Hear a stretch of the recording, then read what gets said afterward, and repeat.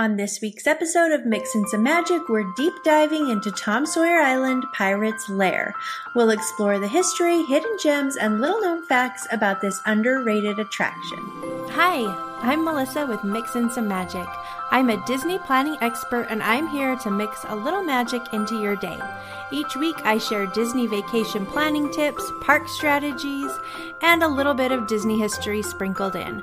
Of course, I like to include lots of Disney magic. Join me, let's mix in some magic.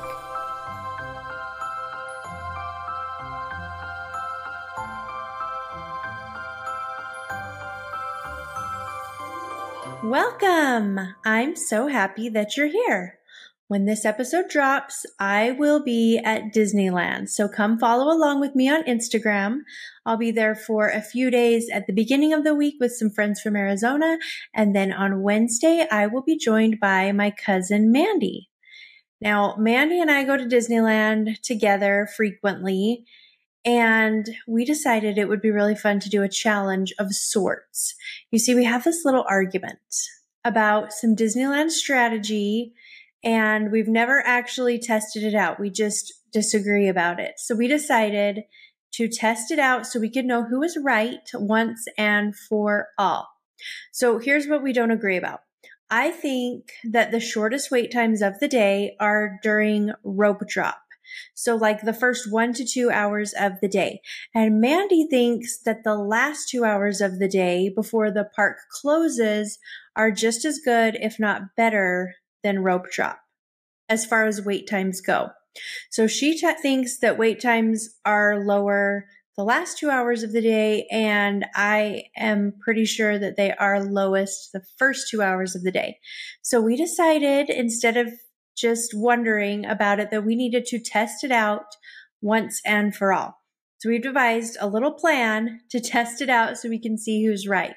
So we have a ride order that we're going to stick to from 8 a.m., which is rope drop, until 10 a.m. And we'll track the wait times and we'll see what we can get done during those first 2 hours of the day. Then we're going to repeat the same sequence of rides again, beginning at 10 p.m. and go until 12 a.m. when the parks close, just to see what happens. Now, I'm pretty positive I'm going to win this challenge, but I do find it all very, very interesting because I've heard other guests tell me that they think that the end of the night is just as good as the beginning of the day. So I'll be so interested to find out how it all plays out. It does mean that I have to be up really early and stay late, but I can do it. It'll be worth it. We also have dinner at the newly refurbished Jazz Kitchen in downtown Disney that I'm excited about. And we have a character breakfast scheduled at Storytellers Cafe. So that'll all be fun. I'm excited to tell you all about it. I'll let you know how the challenge goes next week, or you can follow along on my Instagram stories and check it all out. I'll put a link in my show notes to my stories. This week, I will be staying at the Castle Inn and Suites, which is one of my favorite places to stay because the location is amazing. It's about a 6 to 7 minute walk to Disneyland. Castle Inn and Suites is located right on Harbor Boulevard. They are family owned and operated by the sweetest couple who works really hard to make sure that you have a great stay. The outside of the property is castle themed. It's very charming. You're going to love it. The rooms are spacious and comfortable and clean, plus they are able to accommodate larger families, which is a bonus for me. So let me tell you about their room types. They have a standard room, which is the most popular room type with all the amenities you would expect or need, and the standard room includes 2 queen-size beds, Wi-Fi, cable TV, a work desk, a coffee maker, and of course a bathroom. You're going to need that. I will be staying in the executive suite. This one-room suite is spacious and can comfortably accommodate up to 6 guests. It features 2 queen beds in the bedroom area and a sofa bed in the living space. They also have family suites. So this appropriately named suite is great for any number of guests, up to 6 people, offering plenty of space and privacy for everyone. So it has 2 separate rooms, each with their own TV. The front room features a king-size bed, and the back room offers 2 queen beds, and this suite also has an extra sink area, which is absolutely amazing. I'm planning on staying here with my family in one of the family suites on our next visit to Disneyland because the location can't be beat, and having 2 rooms for 6 people is amazing. So definitely check out the Castle Inn and Suites on your next visit. I've got a full review on my website. I'll put a link to that in the show notes, and I have a link for you if you would like to check out discounted prices for this property because no one wants to pay full price. I'll put a link to the Getaway Today site and the Castle Inn and Suites in the show notes so you can grab that discount. You can save yourself a little bit of money. You might as well do it. That's what I always say. Don't forget, if you combine a hotel and park tickets with Getaway Today, you'll save the most money. You can also use my code MIX10 to save even more. I'll put a link to Getaway Today in the show notes, or you can give them a call at 1-855-GETAWAY. Just tell them Mix and Some Magic sent you for the best deals. Today, I want to share 2 reviews with you today. The first one, it says, must listen before going to Disneyland. It is from, bear with me, these are a lot of numbers and letters, CCL1489DPT 1987. It says, I absolutely love this podcast. I started listening because I'm planning a Disney trip, and wow, I'm so glad I found Melissa. I've learned so many things that will save us money and help us make the most of our trip. Honestly, though, I will continue to listen even after the trip because Melissa is just so much fun and she feels like a friend now. Highly recommend this podcast. Thank you so much. That makes my heart so happy. I have podcast friends. You're just the best. Thank you. Thank you. The next one is from Jean Wise 22. It says, great show. Melissa is a delight to listen to. I love her enthusiasm and Disney passion. What an informative podcast. Thank you so much, Jean Wise 22. I appreciate both of your reviews. Reviews make a huge difference, and I am incredibly appreciative of your support because sometimes podcasting can feel a little bit lonely when I'm just here all by myself. But when I see reviews like this, it really gives me a boost that I need and I appreciate. So thank you to everyone who has submitted a review. I know that many of you listen directly from my website or on a platform that doesn't let you submit written reviews, but I appreciate you too. I am so excited to announce that this week my show will hit 100,000 downloads. I am beyond excited and just so thankful. This is a huge milestone for podcasters, and honestly, most podcasters don't get to this point. They quit before they reach it, and I'm just so thankful. This show would not be possible without you and your support, so thank you so much. I have a giveaway to celebrate in the works, but I'm trying to figure out how to do it so that everyone who listens can participate. In the past, I've had listeners submit reviews, which is great, but there's a lot of listeners who don't have that option on the platform that they listen on. So I'm working on figuring that out, but a giveaway is in the works so that I can say thank you for your support. I have had some listeners ask how they can support me beyond just writing a review, and I just thought that was so thoughtful of them to think of that. My show is free for everyone to listen to, but it's not free to create. I spend money on equipment and recording software and research materials, not to mention the time that goes in each week to prepping, recording, and editing each episode. And it is a lot of work. It's a lot of time and money. I love doing it, but it is a lot of effort on my part. At this point, I don't have a Patreon. I've had some people ask about that, but thank you to those who have suggested it. It's something I'm definitely looking into. But in the meantime, if you would like to monetarily support my show, I do have Venmo and PayPal for those of you who are so inclined.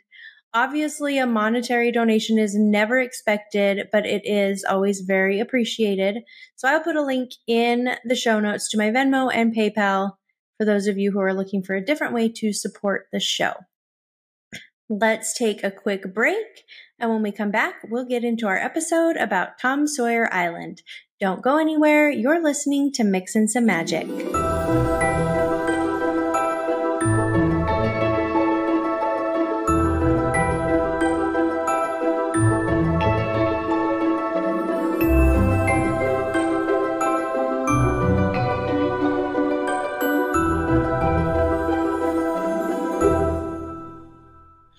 Once upon a time, there was a wonderful but underrated attraction at Disneyland called Tom Sawyer Island. Tom Sawyer Island is the only early Disneyland attraction to be personally overseen by Walt Disney himself. Now, an island was always going to be included at Disneyland. It was always part of the plan. Originally, it was going to be the Mickey Mouse Club Island.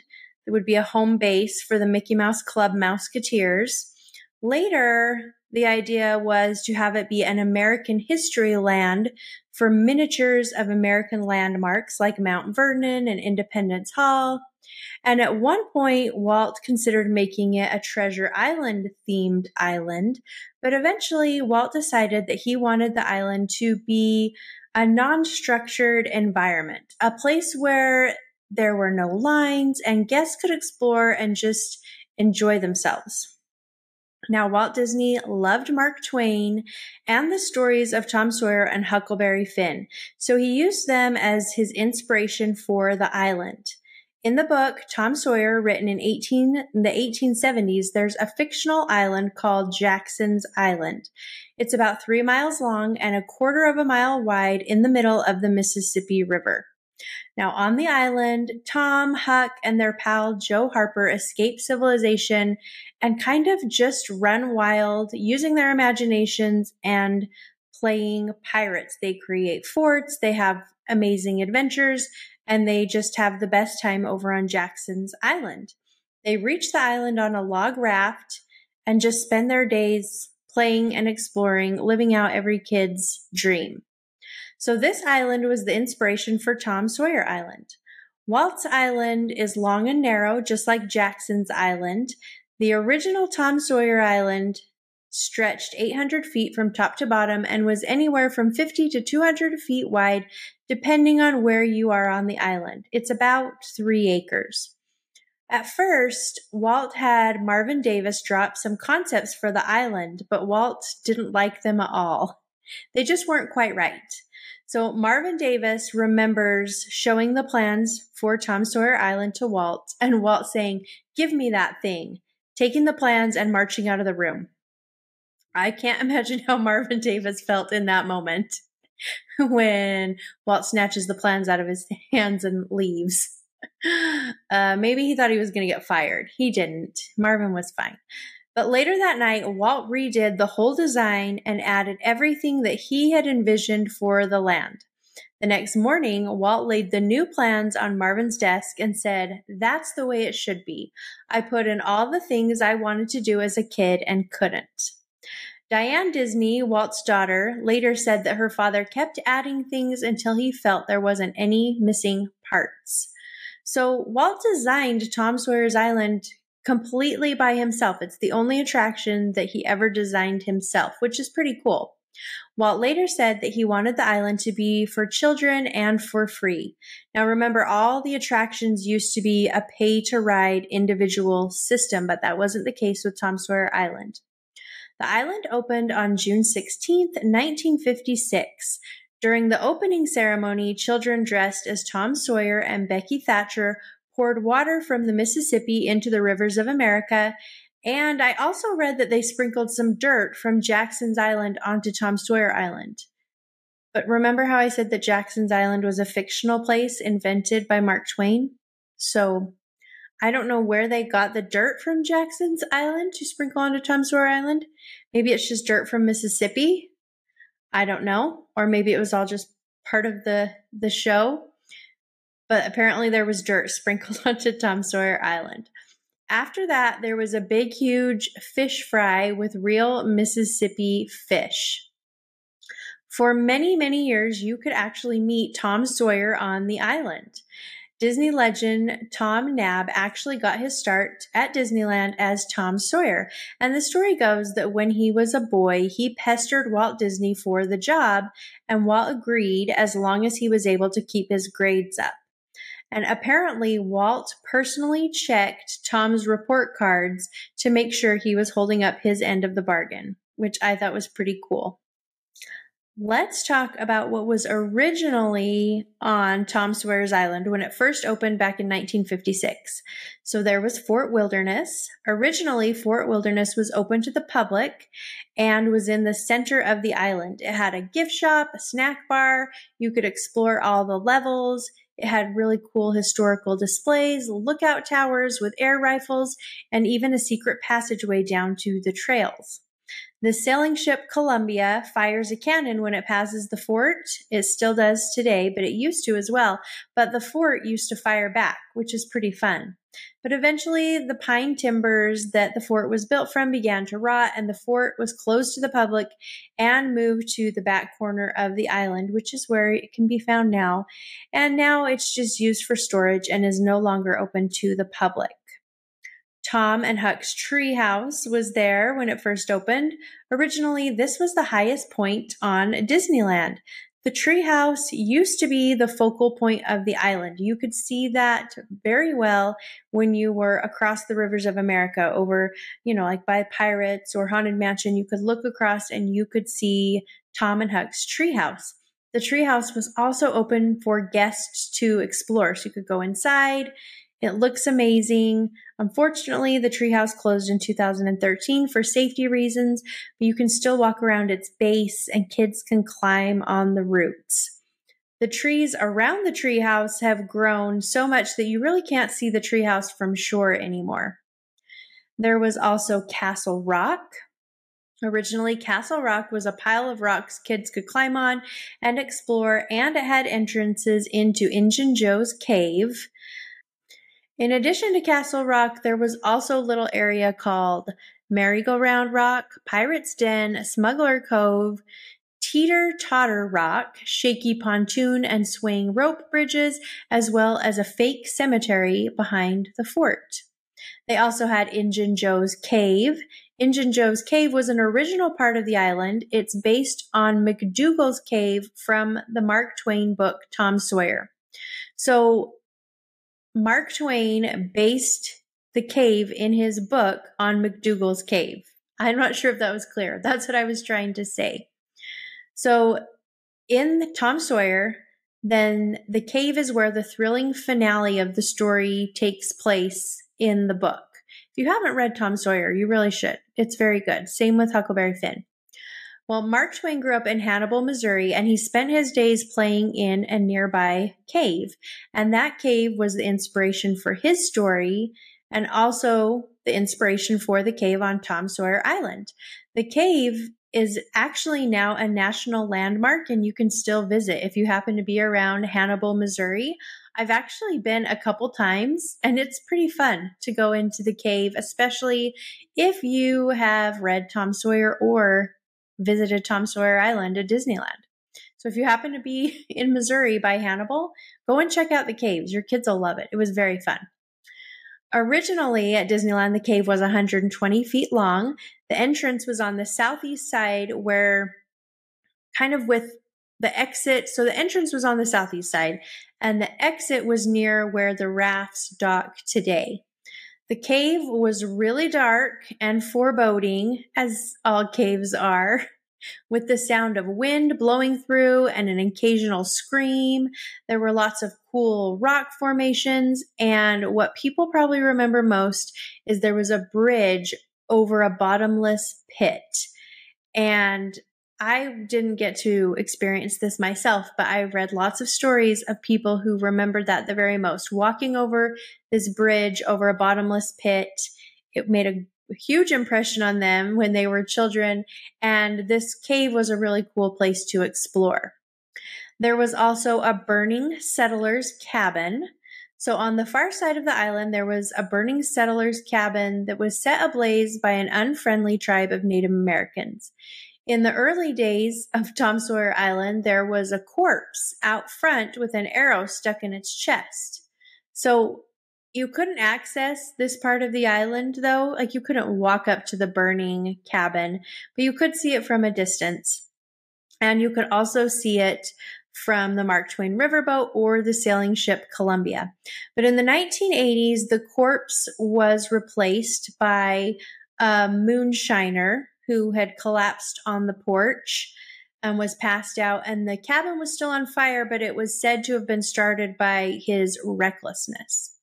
Then in 2007, the cabin stopped burning. Today, the cabin is refurbished and looks like it belongs to a settler living on the riverbanks. And you'll also find peaceful Native Americans living along the riverbanks as well. So you can see that as you are on the Mark Twain riverboat or the sailing ship Columbia. There was also a fishing pier. On opening day, there was a fishing dock where guests could pay a fee to fish, just like Tom and Huck did in their stories. There was a small penned-off area that was stocked with live catfish, and guests could use Disneyland poles and hooks and bait and fish for them. Because it was such a small area that the catfish were in, then the fish were easily caught, but there was a problem because once guests caught their fish, they weren't sure what to do with their fish. So a lot of them just got tossed into the bushes. Some people stashed their fish in lockers and never came back to pick them up. So that was a problem. And now there is no longer fishing on Tom Sawyer Island. I think it's probably obvious why there's no longer fishing on Tom Sawyer Island. Can you imagine? There's just dead fish laying all about Disneyland. Oh, it's so gross. Now, supposedly, there are still fish living in the river. I'm not 100% sure that this is true. I'm a little skeptical about this. The Rivers of America is part of a large water system called the Green Water System, and it includes water like the Jungle Cruise and Big Thunder Mountain Pond and the Castle Moat and the Frontierland entrance pond and the Storybook Land canal boats. These bodies of water are all connected with pipes and the water's kind of circulating between all of them. But apparently there's 3 types of fish that live in the Rivers of America, and fish can travel in between the pipes. I don't know. Does that sound right to you? I would love it. I want to believe it, but I just don't know. So I'm going to try and find out. Next time I'm there, or when I'm there this next time, I'm going to ask around and ask some cast members. I'm going to ask the ones that run the raft over to Tom Sawyer Island, maybe the cast members that do the canoeing, because I think they'll know. So I'm going to find out if there really are fish. If I had to bet money, I would say no, but we will see. We'll find out. So over the years, the island has gone through 2 major refurbishments. For 36 years, the island stayed the same as Walt's original vision, but then in the 1990s, a nighttime spectacular was designed for that section of the park to draw guests over into that area later in the evening. The river was drained and the island was closed for 2 years while construction was underway. And then in 1992, Fantasmic opened. I didn't even know Fantasmic had been around for that long. That's pretty amazing. So this show kind of changed the layout of the island. Lafitte's Tavern building was added as a backdrop to the show. Some of the caves were made smaller to make room for the show, and they needed to make room for areas for the performers of the show. In 1996, the name of the island was changed very, very, very briefly to Tom and Huck to promote Disney's movie. Do you remember that movie, Tom and Huck? I've seen it. It's pretty cute. Then in 2007, the island was refurbished again. The Pirates of the Caribbean movie were a huge success at the time, and Disney decided to breathe some new life into the island by incorporating a pirates theme. In 2007, the island opened with a new name, Pirates Lair on Tom Sawyer Island, and the refurb cost $25 million. Can you imagine? So much money. When the island was rethemed, then Injun Joe's Cave was gone, and it was replaced with Pirates Lair. Now, when I was researching this episode, I came across some accidents that had happened on Tom Sawyer's Island that I wanted to share. Tom Sawyer's Island has actually been the site of a lot of accidents. According to People versus Disneyland, David Coing's 2015 analysis of park lawsuits, inch for inch, more falls have occurred on Tom Sawyer Island than anywhere else in the park. That's why several of the site's features, like Teeter Totter Rock, had been removed, and the caves have actually been made safer too. Because the caves are dark. So you're stumbling around in the dark. People are going to trip and fall. That's happened a lot, apparently. Several guests have tried unsuccessfully to hide on the island overnight. 2 drowned when they attempted to swim back to shore after dark. Isn't that awful? And then the craziest thing is Tom Sawyer Island was also a part of this bizarre event in the 1970s called Yippee Days. I'm going to read to you about Yippee Days. I'm not even making this up, you guys. It's in a book. So this book that I'm going to read to you from is the Disneyland Encyclopedia by Chris Stroder. And this is what he says about Yippee Days. This happened in August 6th of 1970. One of the most infamous days in Disneyland's history occurred on August 6, 1970. The International Yippee Powwow, more commonly referred to as Yippee Day, was intended to be a convention for members of the Youth International Party. Yippies were led by Abby Hoffman and Jerry Rubin, outspoken activists who staged theatrical pranks and demonstrations to attract attention to their anti-establishment views. In 1969, Hoffman had written in the satirical magazine The Realist that media is free, don't pay for it, don't buy ads, make news. The news the Yippies hoped to make at Disneyland involved a lineup of bizarre activities to be staged by protesters on the 25th anniversary of the atomic bombing of Hiroshima. Hoffman and Rubin didn't show up, and the farcical planned events didn't happen. Porky Pig, a Warner Brothers cartoon character, was not barbecued for an afternoon feast as previously planned, but 300 Yippies did arrive and began vandalizing landscaping, buildings, and parked cars. They climbed onto the rigging of the pirate ship restaurant and took temporary control of Tom Sawyer Island. They marched while chanting and shouting obscenities. They engaged in shoving matches with security personnel, and they ruined the Disneyland experience for thousands of paying guests. Disneyland officials who had been forewarned and were expecting the worst prepared the park with extra security precautions, including the presence of hundreds of local police officers in riot gear.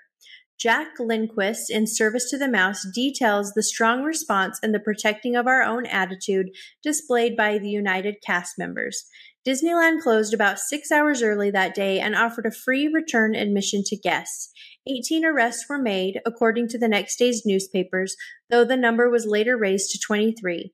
And as Hoffman and Rubin had hoped, the event drew national media attention. Since then, other unofficial days have been well attended and happily celebrated at Disneyland. Popular annual events now include Bat Days, Gay Days, and Dapper Days. Can you believe that? Tom Sawyer Island was taken over by Yippee Day supporters for a short time. Craziness, right? So crazy. I had to share that story with you. Okay, let's talk about what you can find at Tom Sawyer Island now when you go to visit. There's really 8 areas on the island that you're going to want to check out. There's Dead Man's Grotto, Smuggler's Cove, Castle Rock, Shipwreck, Tom Sawyer's Treehouse, Will Turner's Blacksmith Shop, and Pirate's Treasure. Oh, and Lafitte's Tavern. I gotta include that one.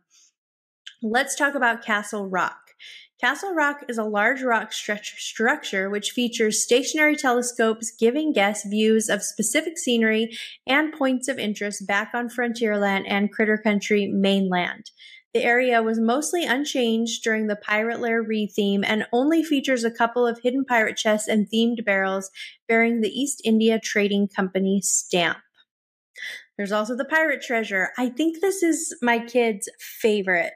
Or it used to be when they were little. When we would get to the island when they were little, I would tell them we were on a treasure hunt for the pirate gold.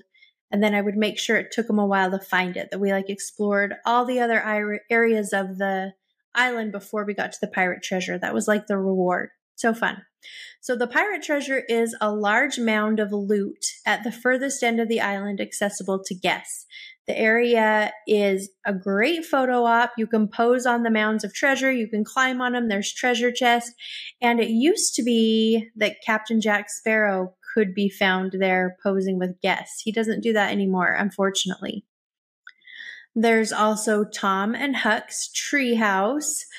We kind of talked about how this had changed and it's not open anymore. Unfortunately, I wish it was. The treehouse is really the same as it has always been, except for the addition that you can't go up into it anymore, which is just too bad.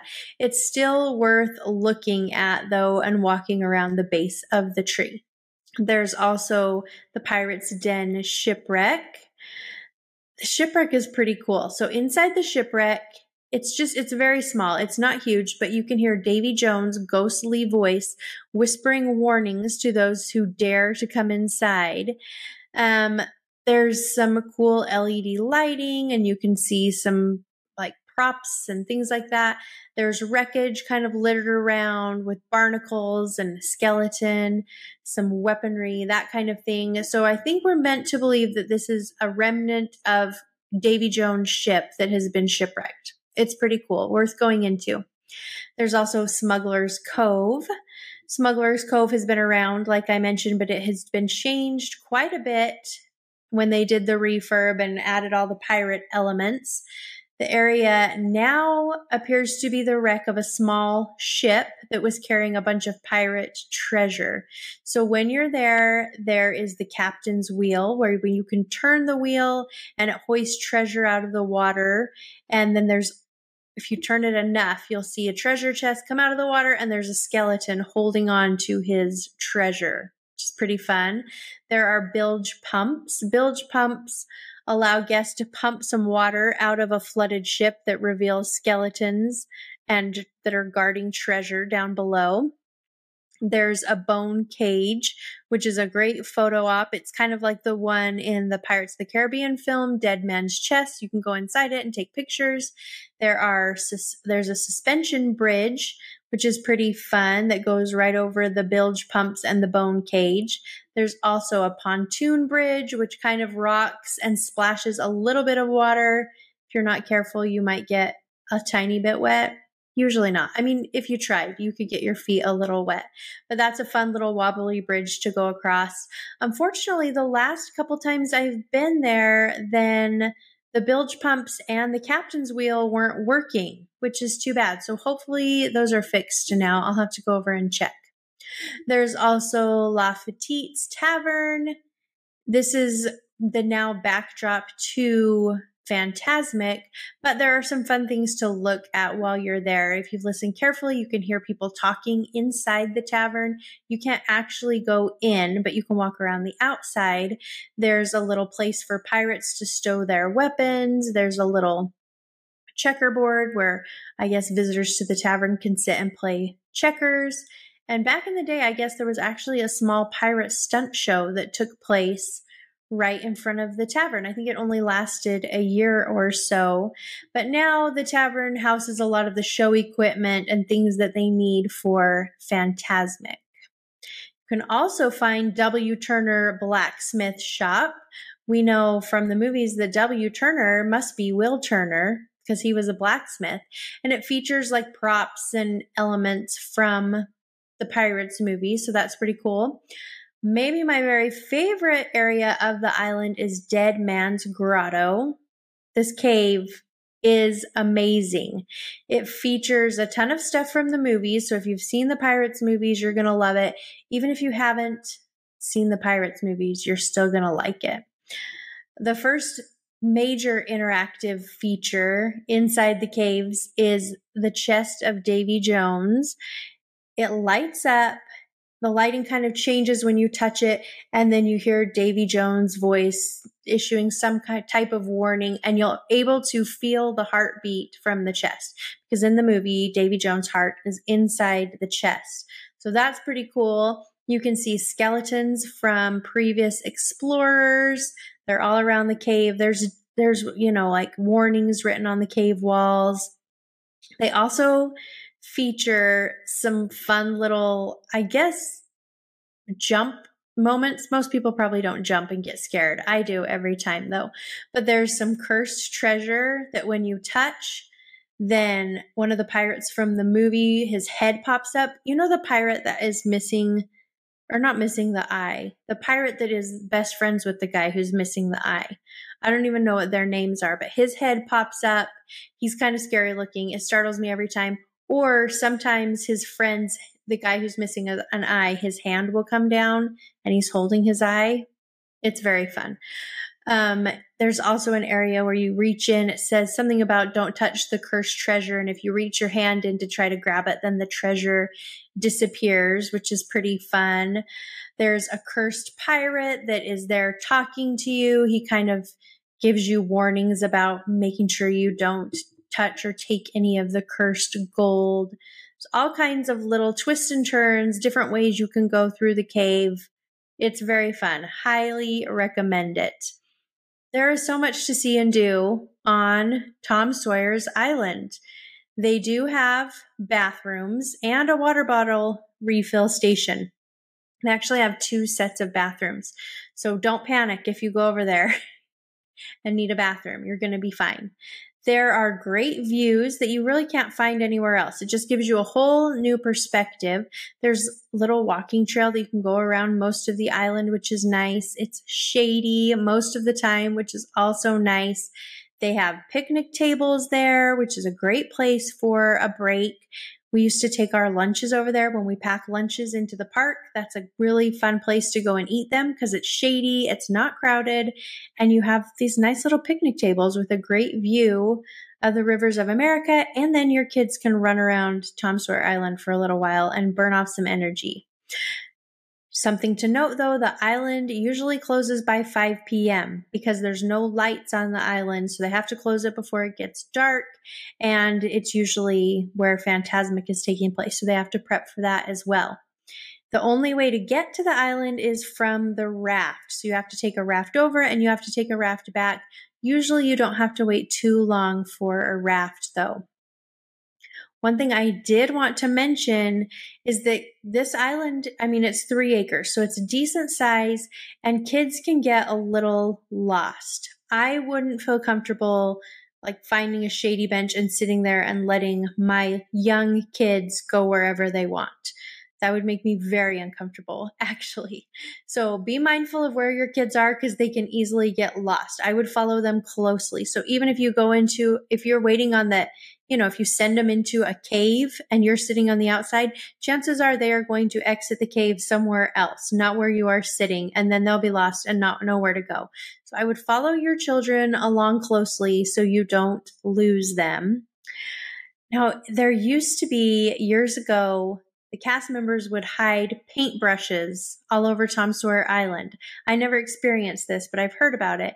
And you could go over in the morning and find paintbrushes. And when you gave one back to a cast member, then they would give you some sort of little prize. Because I guess the paintbrushes were a reference to Tom Sawyer in the book. He and Huckleberry Finn are whitewashing this fence. I think maybe that's where the idea for the paintbrushes come along. I'm not sure, but that was a fun thing that's no longer happening. Definitely though, next time you're visiting, make some time and head over to Tom Sawyer Island, especially if you've never been. It is a really historic part of the park and it's so much fun. I'm always surprised by how many people tell me they've never made time to go over there. Now, that being said, if you have one day at Disneyland and this is the one day that you're going to be in the parks for your entire life, or you're, only go once every 5 or 10 years, maybe skip Pirate's Lair because there's so many other really great things to do. But if you have several days or if you visit Disneyland often, go over and check out Pirate's Lair. So much fun. Thank you so much for listening. I hope you enjoyed this episode. I sure enjoyed putting it together for you. I hope you have a wonderful day. Thank you for being here, and thank you for loving Disney as much as I do. I will be back next week with something new. Thanks so much for listening. We'll talk soon.